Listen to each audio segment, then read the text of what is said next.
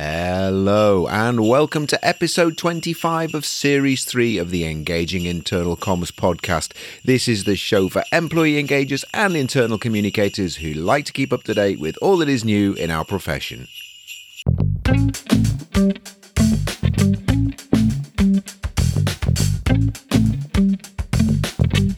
My name's Craig Smith from the Big Picture People. Just like to start by wishing you all a very happy festive season wherever you are and however you celebrate this time of year. I hope you have a peaceful and relaxing time and that we can start to move into 2023 with some sense of optimism. I think it's been a tricky year for all of us across the globe, 2022, so for some more than others, and obviously we're thinking of those who are in far more challenging situations than we find ourselves in various parts of the world. But I'm really looking forward to 2023, a lot of renewed optimism, I think, and hopefully things that we can start looking forward to. So this is the final show of the year and of this series, and we're going to be moving into the next series straight away. And on the 3rd of January 2023, we have our first episode of the new series, which is an interview with Mark Gallagher from Performance Insights, and he's going to be telling us all about the communications and leadership lessons from that highly intense world of motorsport. Mark has worked in motorsport for a number of years with some very prestigious people and teams and is going to give us some insights into what it's like to lead and communicate within an organisation like a Formula One team. And I think you'll find that really interesting, even if Formula One isn't necessarily your thing. Following on from that, got a fantastic interview on the 17th of January with Joanna Parsons from Teamwork. Joanna is going to be telling us all about the challenges of communicating with remote employees. Now, it's a topic we've covered in previous episodes, particularly during the episodes during the pandemic. But this is definitely a topic that I think lots of people are interested in, and Joanna's got some fantastic insights based on her experience within the industry. Moving on from that, coming up, I'm not going to give you every episode, but we're going to be looking at topics such as the conscious workplace. I'm not sure if anyone's heard of that, but we're going to be covering that in one of our episodes. We're going to be looking at trust and how that plays out in comms. We're going to be looking at civility and politeness in organizational communications, and we're also going to be revisiting stories and the importance of stories and the use of stories to build our narrative. So we've got some fantastic topics already lined up for the show in the new year. So just to move that into the sort of interview for today, just to say finally, we've got a number of our events. I'm not going to go through all of them. We've got a number of free webinars coming up next year for the Big Picture people. We are running webinars on our gamified solutions, which are very popular, and also our Big Picture products as well, our learning maps, which are very good for sharing organizational vision, values and direction. And particularly at the beginning of every year, we do get a lot of inquiries. Organizations tend to use our products to get them off to a flying start in the new year. So if any of you are interested in that, get in touch with us. But we're running webinars, as I said, on our events page at thebigpicturepeople.co.uk. If you go to our events page, you'll see that we run free webinars every month, alternating between the different topics that I've just mentioned. So that's it for me. So all the best for 2022, and I will go straight into today's interview. I really enjoy speaking to leaders of internal communications on the podcast and finding out about their career histories and some of the things that they've learned over that time. So we're very lucky today to have a guest with more than 18 years of experience in internal communications, who is going to share with us the experience of building their career within internal comms and starting off just as themselves, but then moving through to having now a team of 7 people serving 6,000 employees across the globe. During that journey, we're going to find out some of the tips of how they've built up a team, some of the challenges along the way, some of the key lessons from that journey, and also what we're going to do is find out about how the role of being a leader in internal communications can sometimes be quite a lonely role. There is often a dependency or an expectation on you to be the one who has all the answers, to have all the experience, to have all the knowledge. And we're going to, as part of that, we're going to explore the importance of building a really diverse and sustainable support network that can help you to bring some perspective to your work, and it can also be somebody or a group of people who can give you advice and mentor you, because even though you're a leader, you still need that help and support and advice. We're also going to talk about how the role of an IC leader can sometimes be very busy, very diverse days that we have, lots of things going on, and how we cope with those different demands, and how we smooth over the water that sometimes is very turbulent within our organizations, given the volume of work and the expectations that are thrown at us. And finally, we're going to finish off by looking at some advice for anyone who's joining the profession, looking to join the profession, who's been in the IC profession for a while, and anyone who's just maybe newly started into the profession as well. We're going to look at 3 different pieces of advice that our guest is going to share with us as to how you can look to develop that support network and be really successful in your career. Okay, so that's what this interview is about for this episode.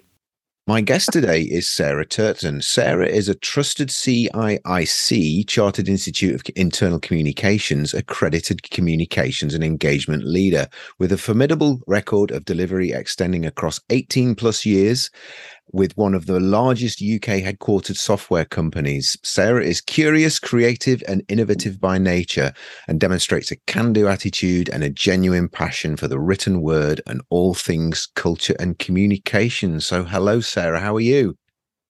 I'm good, thanks, Craig. How are you? I'm very well, thank you. Yes, recovering from the dreaded COVID, as we were just talking about there, but definitely almost back to normal. I would say for 98%, which is 98% of my 100% usual 100%, which is I won't say how much of a percentage that is of normal people, but there you go. So anyway, Sarah, where are you in the world? Just for our listeners, we've got listeners all over the world. So position us on the map, please. Where is Sarah?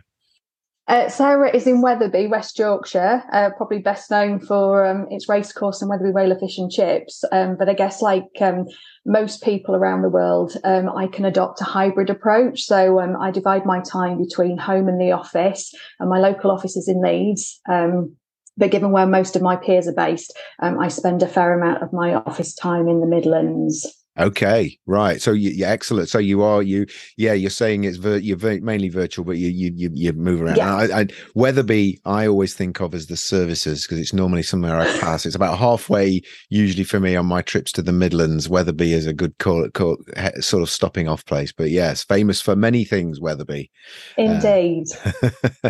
Fantastic. So I introduced you as 18 years plus of one of the UK's largest headquartered software companies. That's incredibly vague. Do you want to tell us a little bit more about where you work, what you do, the type of work that you're involved in at the moment, please, Sarah? Yeah, of course. So I should actually caveat that to say that we are the leading provider of software for the public sector across the UK and touch many points. We have a noble cause as an organisation. So maybe as a brand, we don't have the recognition, but certainly in terms of the things that we do every day, whether that be the democracy and engagement. So obviously those people voting for the UK elections, it's Civica behind obviously that, the highway signs and all the software that's delivering those to keep people safe. If you've got children, then the fingerprint technology that you use in schools to pay for meals, we're behind that. And when I say that we have, as an organisation, a noble cause, there is a broader theme behind that. So by children paying with a fingerprint, they don't necessarily know if a child is subsidised for their school meals, and therefore you could argue it prevents bullying and all those kind of things. So we have a really kind of broader noble cause in terms of the software that we do. As an organisation, we're a very innovative organisation, I guess, because we're in the software arena, and we obviously have loads of people across the world in APAC, Australia, so Singapore, the US, New Zealand, UK, and India, working together really to make life different for people and citizens around the world. Fantastic. I always think it's amazing that these companies that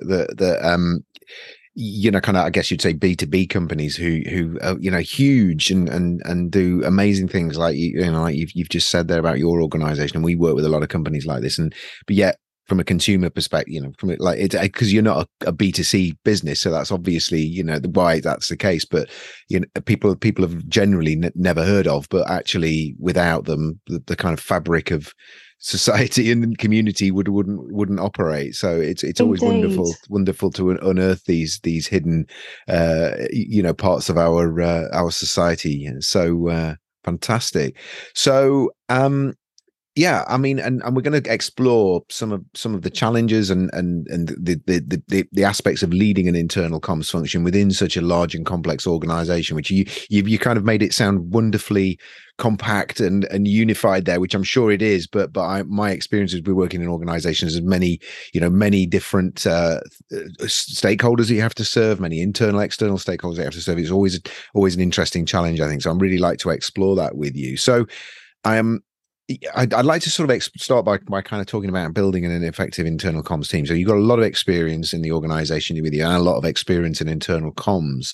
I think you set your team up from scratch, and now you've got this team that's effectively communicating, developing internal comms for up to 6,000 employees. So I'd really like to just explore that with you, because I think people who are in that early stages of their career, but also more experienced internal communicators who are experiencing growth in their team or want to develop their team and grow their team would always benefit from this. So could you just talk us through that journey that you've been on and some of the steps that you've been through and some of the lessons that you've taken along the way, please, Sarah? I can indeed. So I guess I'd probably start by saying that many years ago, a colleague imparted some career advice that I've never forgotten. And they said, if you're offered an opportunity, Sarah, the chance to do something new, even if you don't think it's for you, you should take it. And I think my background, I started my career in marketing. I had a gap year at ICL in Slough. And then they offered me a job when I graduated. So I fell into marketing, and it was something I enjoyed studying and pursued for many, many years. And when I joined Civica, that is actually the role that I went into, a marketing role. But I think the reality is, as an organisation, we grew. When I joined, we're a very small organisation of a couple of hundred people. We didn't even have a HR team. But I think for me, obviously, we got a HR director on board, and I became the go-to person for everything that they needed to, I guess, make our culture tangible and bring lots of things to life, such as our training academy. And I kind of did that in addition to the marketing role. It was something I really embraced and enjoyed. And really, it was just then through chance, as the organisation grew, as we became an IIP accredited organisation, what you really then need is an established internal comms. So I think internal comms can be like marketing. A lot of people think they can do it. They endeavour to do it. But I think obviously it does need a dedicated resource as you move on within an organisation. And literally, I offered to do the role, put together a plan, and work with some obviously members of our exec to kind of put a plan in place. And I think for me, that was a fantastic opportunity, because whether you're in an organisation that doesn't currently have an IC function, and you're at the point where you think you need one, or you think you yourself can spot an opportunity, I think you have the luxury of a blank canvas when you set up an IC function. There's no shoes to fill, there's no processes to follow. You get to work with your CEO, your exec, your senior stakeholders, and shape the vision and standard and tone. And that, of course, they need to be really closely aligned to the organisation's strategy, values and brand. But you get also the privilege, I think, of building your team from scratch. So you're not inheriting anybody, and you can recruit people with the right mindset. Because I think for me, internal comms is a profession where you have to have a can-do attitude. You have to go the extra mile. You have to constantly have a smile on your face, because things will be dropped on you at the last minute by its very nature. But, I'm a bit of an adrenaline junkie, and I'm sure many of you listening out there are too. And for me, there's nothing more rewarding or exciting about having a role in IC, in that, I could say I'm not just spinning the dinner service, there's the gravy boat as well. And I think, it really is such a challenging profession to be in. But I think, going to your point about, back in the day and kind of sharing some insights. I'd kind of love to say that I've got now about to share the internal comms startup success toolkit with details of an intricate 30-day plan and a full year plan and some measurable KPIs. But the reality is, I think back in the day when you're starting out, regardless of if you've been in internal comms previously or not, you're still getting familiar with an organization in a different way. Yeah. I think for me, I started with a simple plan. I had the support of senior stakeholders, and I learned and adapted what I did as I went along. But I think a key thing for me was starting with the basics. I think it's very easy for us to overlook or overcomplicate and think we need some bold and wonderful strategy. But I think the key thing for me is time when you're setting up an internal comms function. And it's about really taking the time to listen, to observe, listen to the heartbeat of your organization and deeply understand your business and your people, and especially your key stakeholders, because for me, that's key to internal comms success. Yeah. You need a really strong team, and you need really strong, passionate people around you who believe in what you're doing, but they're also comms advocates themselves, and they live and breathe that in their leadership style, but also fly the flag for you and can be your eyes and ears across the organization. And I think you keep your people close. And when I say people, I don't just mean your team, because you know I had several years of no team, and that's therefore why the relationship, the time to take to listen to the heartbeat, as I say, of the organisation is so important in those early days, because you need to understand, believe in it, and follow it really to be able to communicate that effectively to your people, because you need to believe yourself in what you're communicating. Otherwise, I don't think that authenticity and genuineness comes across as well in what you're communicating. And so of your 18 years, then how long of that period did you kind of operate without a team and kind of just get an idea of the timeline of when you started? Probably about 2.5 years, to be honest. You were kind of on your own. Worked long days and long nights, but it was something I was incredibly passionate about, and I remember at the time probably. I went off on maternity leave and then came back, and 2 years later, my husband and I separated, which was fine. It was my choice. It's actually something that's, I think, a positive for my life. But I really felt I needed a purpose, and I absolutely threw myself into my career. And I was lucky that the organisation I worked for, we have a culture where you're very empowered to be your best, and I think I'm testament to that in the sense of close relationship with HR director, talked about the art of the possible. And then it was kind of like, well, off you go and you do that then. So my background was marketing. It's fundamentally, you just need the ability to communicate. So you don't necessarily need a piece of paper to make you up to the job. No. But I think, there was, you become a master of so many things, I think. And, it's a real privilege to be able to set up a function. And as I say, someone at the time even said to me, "You'll never make a full-time job of that, Sarah." And 10 years on, I'm really proud to look back and think, well, I actually did make it a full-time job, and there's another 6 of us around the world all doing the same thing. So you've answered that question. I was going to ask how big your team is now. You've got 6 people working for you across the world. Yes, so we're a total team of 7. So 4 in the UK, 2 in India, and 1 in Australia. Okay, excellent.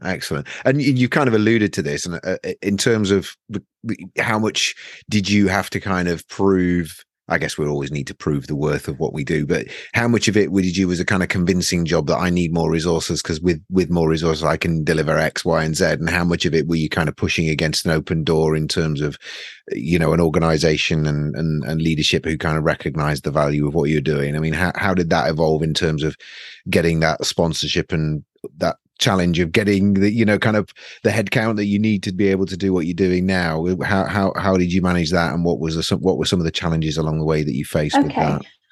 I think first and foremost, I was believed in, or the function, the value of the function, even though back 10 years ago, I don't think internal comms had the exposure and kudos and respect that it has today. And I think absolutely, I'm not alone in thinking COVID's absolutely brought our profession to the fore in terms of the value add.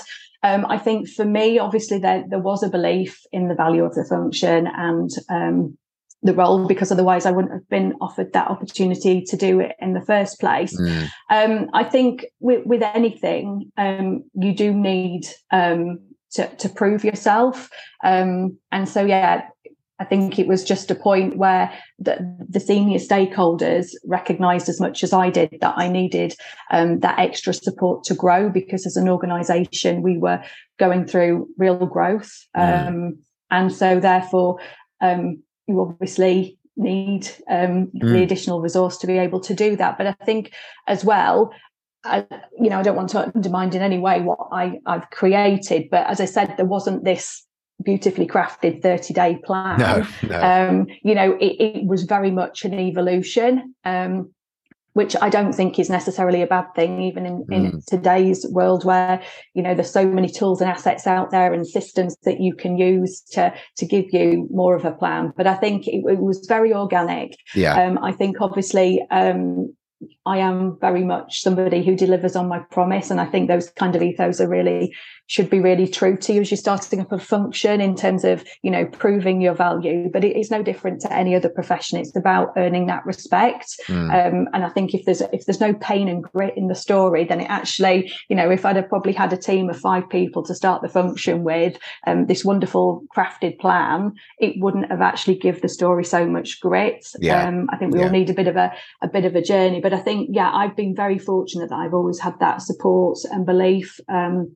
And a lot of those people in those senior positions have been, advocating, would often say, you need to speak to Sarah about this. So I think, there was a real traction and shift in the deliverables. It's very tangible, I think, what we do too as a profession. So you sit at the centre of the organisation, you can tangibly see what you're delivering. And I think then on the back of that, it got to the point where it was deemed to be successful. And also at that point, I was asked to also look after our brand, eventually PR and our M&A. So some of our growth is through acquisition. So ensuring that people were onboarded effectively and culturally, they were onboarded. So back in the day, I used to sit within marketing. So I didn't have for many years a traditional role. So my team was actually a couple of people bigger than it is currently, because I looked after those extra elements. But I think that in itself to me was testament that the value had been seen in the internal comms, because it was almost like, can you replicate that now for these other areas? And can you take that extra responsibility? So I think not every organisation is the same. You will get your cynics. And I said about a colleague at the time when I started out that, was really quite negative in terms of their thought process, been called glitter and glue in the past.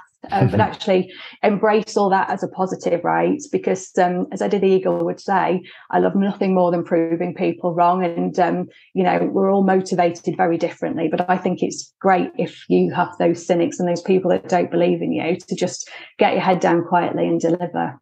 Fantastic.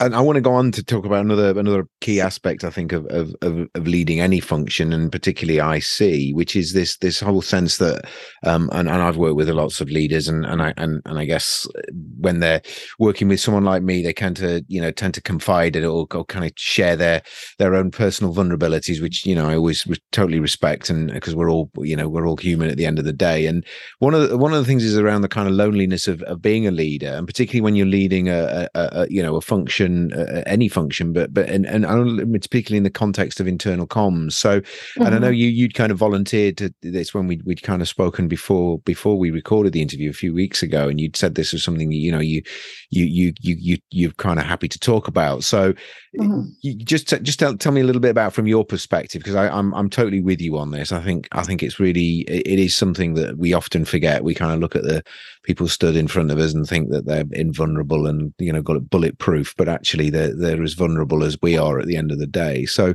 tell us a little bit about that and your experiences, please, Sarah. Of course. I mean, I guess in the early days when it's literally just you, like it, it was for me, you're just on your own, then you can be working those silly hours, obviously through choice, but there's no one to share the pressure and responsibility with, and no one who truly gets it. I guess with whom as well you can share the highs and lows, because I think an important thing in everything that you're doing is always taking those moments to really reflect and recognize and celebrate your success. So I think for me, as I say, no one genuinely understands. And it's the time it takes to really craft and deliver a message that not only resonates with your audience and gets them engaged, but has the right tone. And I think now, so in terms of the world we live in, is fully inclusive and it lands as it's intended. So I think, as I say, when you're starting out and you're on your own, there's no one that truly gets it. As you then have the joy of establishing a team, that for me is really important, because what you need is a really strong team around you that will go the extra mile, will have the can-do attitude. But again, there's times when you can't always share. So it's not about your ability to delegate, but, obviously there are times when you're privy to really sensitive information. And maybe as well, also, you just have some knowledge and experience that you can't easily offload to your team members. So I suppose in those instances, it feels like it's just on you. And then obviously in things like crisis communications, as thrilling and as exciting as it can be to have pulled into conference calls with your CEO and exec team, as you're kind of stocking up on the toilet paper as you're about to get the announcement to go into lockdown, you kind of feel that you're really there at the end of it, and exciting things to come in terms of making a real difference, and providing a reassuring voice in uncertain times. But again, people look to you, and as you started to say at the beginning, Craig, we're all human. None of us are different. But I think when you're in the IC profession, there is an element of composure that you need to maintain. You can't be seen to be flapping, and you have to be armed with endless band-aids to stick over things and make things seem, really polished and smooth and okay. But I think even when you have a team, as I say, sometimes they can't be privy to that information. So it is down to you. But also as well, we all have our limits, regardless of how well we are at managing stress and balancing multiple things. You can take then also the strain for your team in those moments where it is full on and high pressure. But then again, who then do you put your kind of pressure and have your moments with? And I'm sure I'm not alone in having work wives and husbands throughout the organisation. So as much as I don't have a counterpart, if I was a sales director, we've got a community of sales directors, but there isn't an equivalent of me in the organisation. But I do have various wives and husbands at various levels within the organisation that, are there to just check in with, act as a sounding board. And they might not get the challenges of the profession, but, that they're there to sense check and, make you feel supported, which is definitely one way I would recommend that you overcome that loneliness. But I think, all professions, all leadership roles have it. It goes with the territory. I think so. It's either something that you embrace and you just focus on getting over, or you allow it to pull you down. But I think it should always be the former in terms of just stepping up and embracing it. Yeah, definitely. I mean, I've done some work with a client of ours on helping them develop some tools around resilience, and it's interesting because we did some research ourselves into other people's research on resilience, and one of the recurring themes is that resilient people tend to have a really good network of people around them who they can use for support. And we kind of summarize the type of support that anybody needs, regardless of whatever role they're in, and particularly when they're in a role which can be lonely, like what we've just been talking about. And we kind of talk about that you need and this comes from a good friend of mine as well. He kind of shared this with me. You need I'm trying to remember this. You need a kind of moral support. So you need someone who can just go and have a good rant and a moan to, and they just kind of listen and don't kind of judge, and they're just sort of there to sort of absorb it like a sponge. You need someone who's kind of can give you tactical support, which is kind of when you're trying to do something you don't really know how to do, but you know somebody who's really good at that, or kind of could give you the, you know, so it's like, you know, I don't know how to do this with Excel, or, you know, I don't know how to do this with this person who's, you know, kind of difficult, and I don't know how to approach the conversation, you know. So people who are good at that sort of thing, you go to for that sort of specific, very tactical advice, and then you need the kind of truth teller, which is someone who will kind of hold your feet to the fire and sort of say, look, you know, what are you doing? What I've told you what I think you should be doing, and you're not listening clearly because you're still doing what you said you weren't going to do.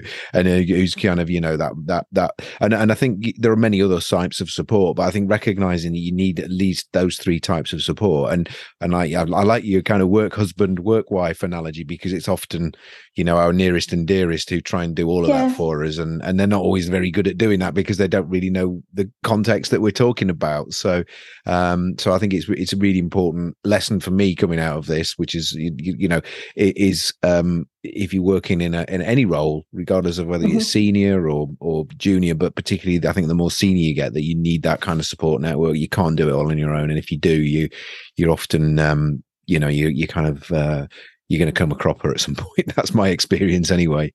Yeah, I know, I would agree. Yeah.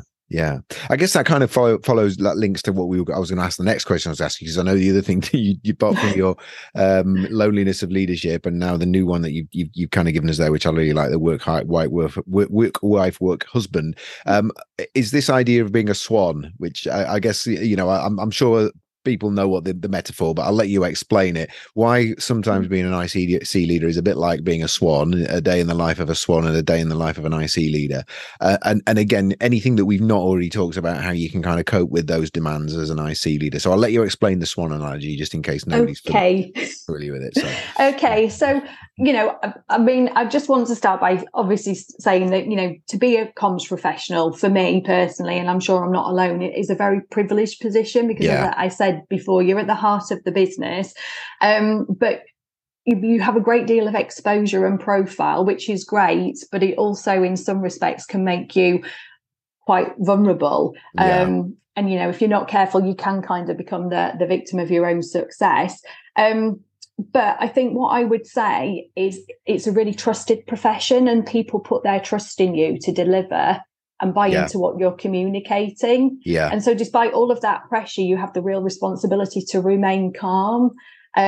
So yes, you have to be a swan. So you make it look effortless, but by demonstrating that serenity, I guess, of a swan, people, I think, can sometimes underestimate how fast those legs are going underneath the surface and what's actually involved.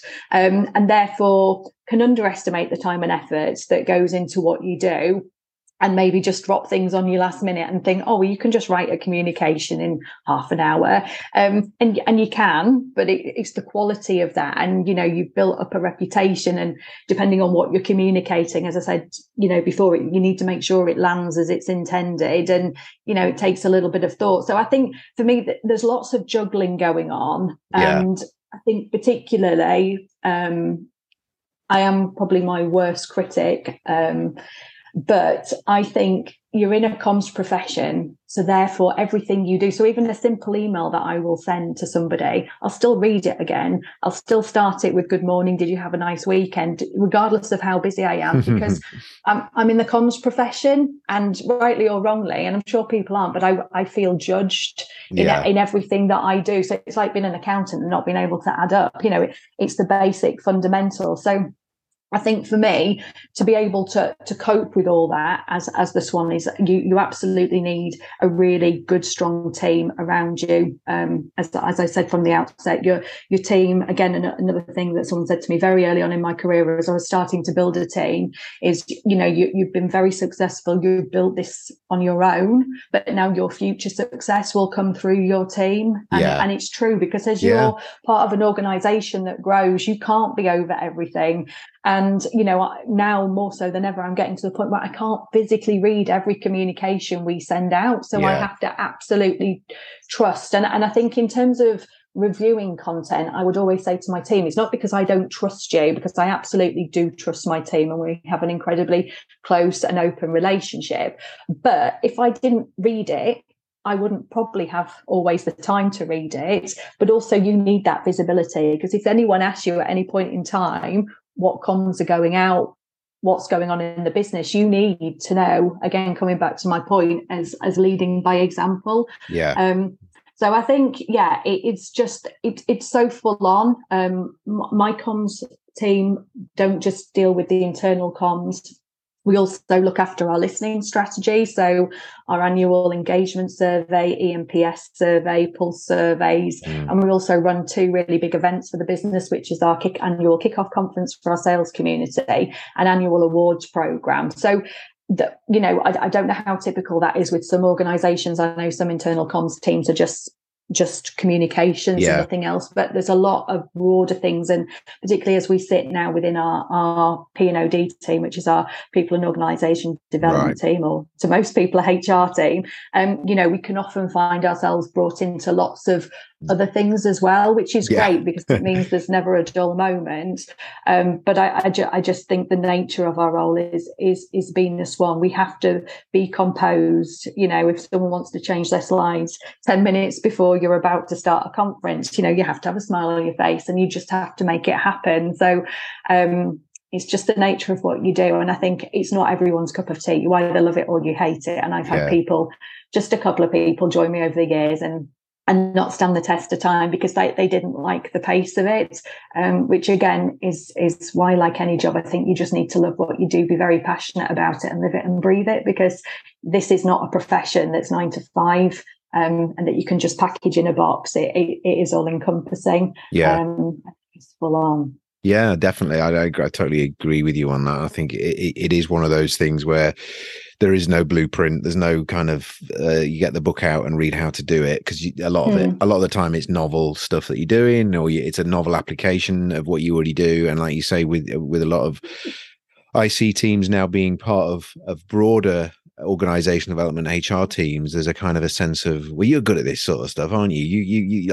We'll give you that to do, and it's actually something you've never done before, but actually you are probably the most qualified to do it within the organization. But it doesn't mean it's any easier, because it's something you're gonna have to kind of either invent from scratch or do a lot of kind of digging around to find out other ways that we could do it, and not having to necessarily reinvent the wheel. So I agree, it's not for everybody, but if you like that sort of thing and you're resourceful, it's absolutely the job to have.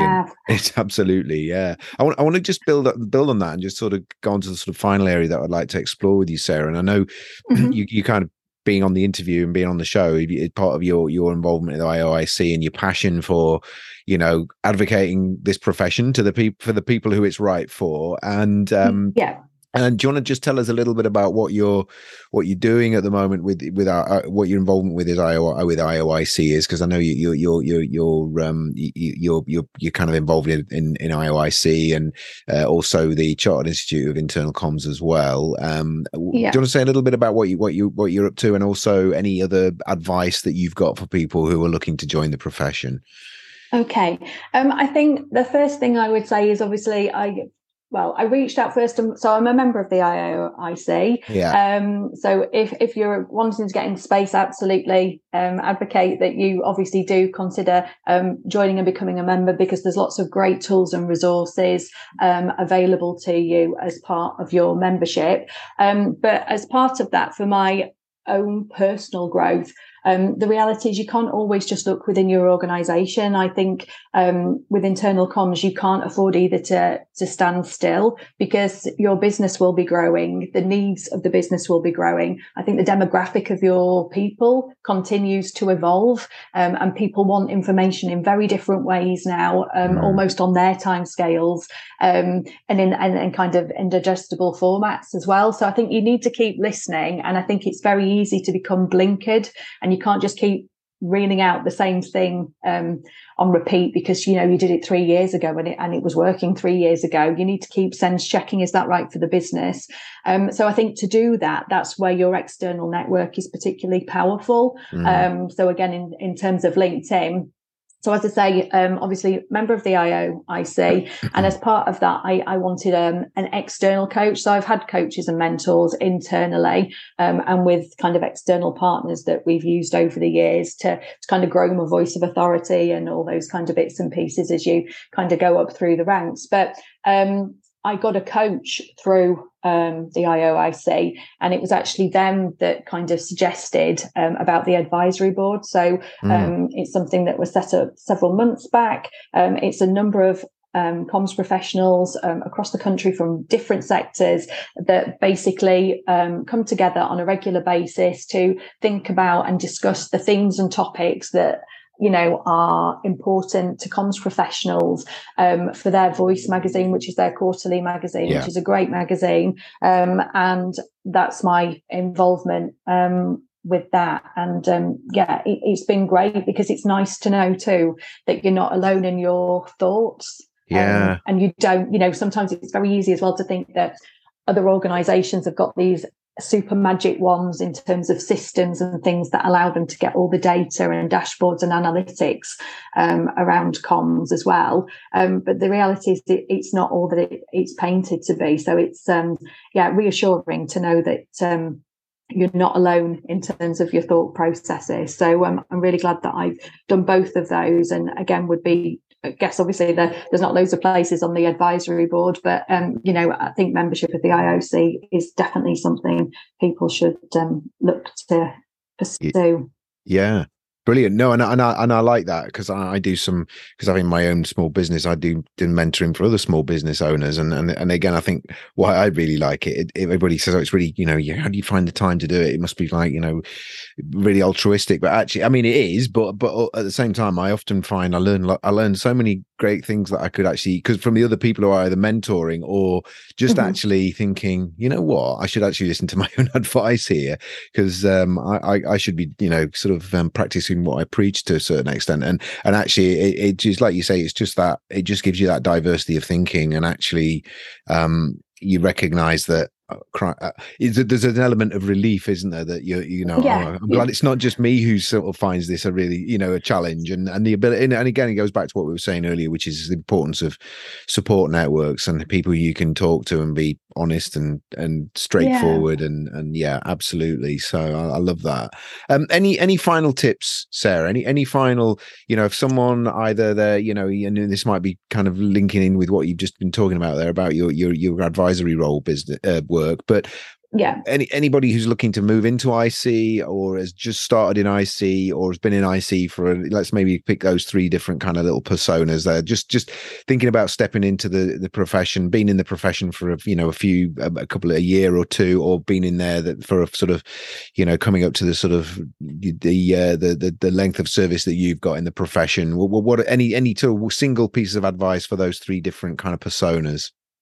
Okay, so for somebody who's not in the profession and thinking about it, I'd say absolutely go for it, because what is there to lose? A favourite book of mine is Susan Jeffers' Feel the Fear and Do It Anyway.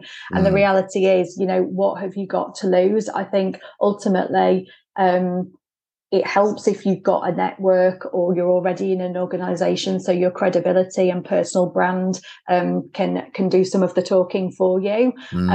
But particularly if you've been in a profession that's very content heavy, so something like marketing, journalism, anything that shows your ability to communicate, and it's a field you want to get into, I'd say absolutely embrace it and just go for it, because you've got nothing to lose. And I think, as I said earlier on, the profession has really elevated recently. I think there's lots of opportunities and roles out there, so give it a go. I think the second persona, just correct me, Craig, if you've been in the industry for like a year or two, and you're still early stages and finding your feet and working out what I should be doing and what it actually means and involves.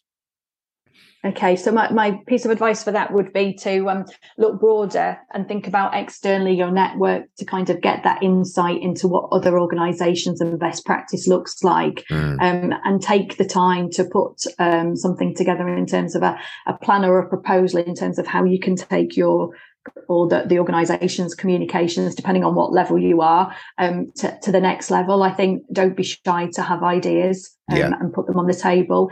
And, again, very lucky that we have always had a really open culture. And even when I was much junior, I still used to speak to the CEO. I didn't, I wouldn't have thought twice about sending an email or picking up the phone just because of the type of company we are. I appreciate not every organisation has that. So if you don't have somebody at that level that you think you can go have a conversation with and share your ideas, then find someone else that's maybe not quite at that level, but is still senior and could help open the door for you by bringing them on board with your thinking. And then in terms of the third persona, Craig, which is kind of like, I guess, you, someone who's been in the profession for a long time, so this is kind of advice to yourself, I guess. This is very, my advice to myself is to just keep on your toes and don't be complacent.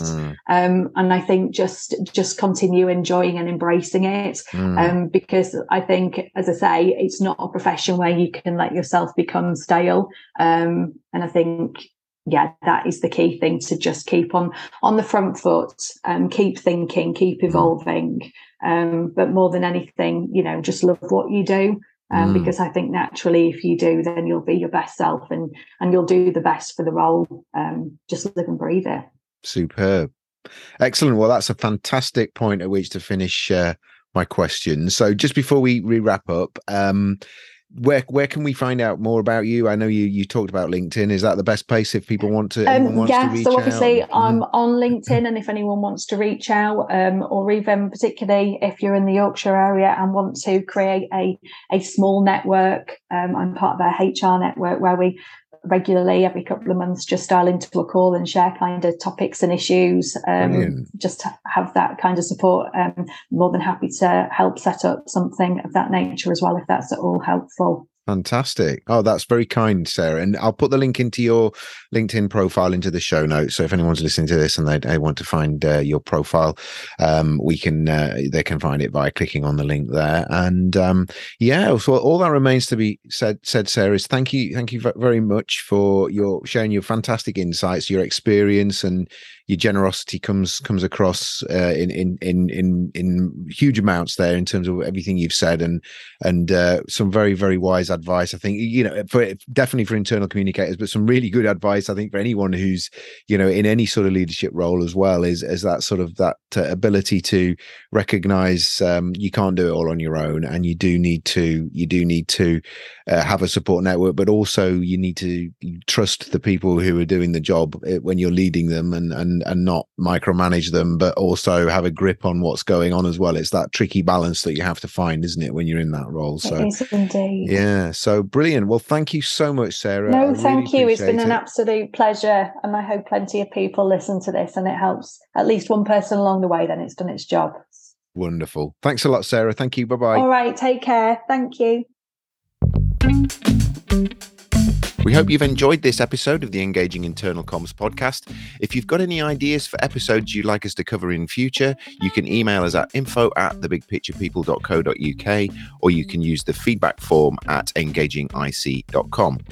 If you're not already subscribed to the show via your podcast platform, please do so. And if you could leave a review for us, that would be absolutely fantastic. We have links to other episodes at engagingic.com. All of our previous episodes are available there. And if you're interested in our visual communication services, our big pictures, our learning maps, our explainer videos, and also our live graphic recording, please get in touch with us again at info@thebigpicturepeople.co.uk. Thank you.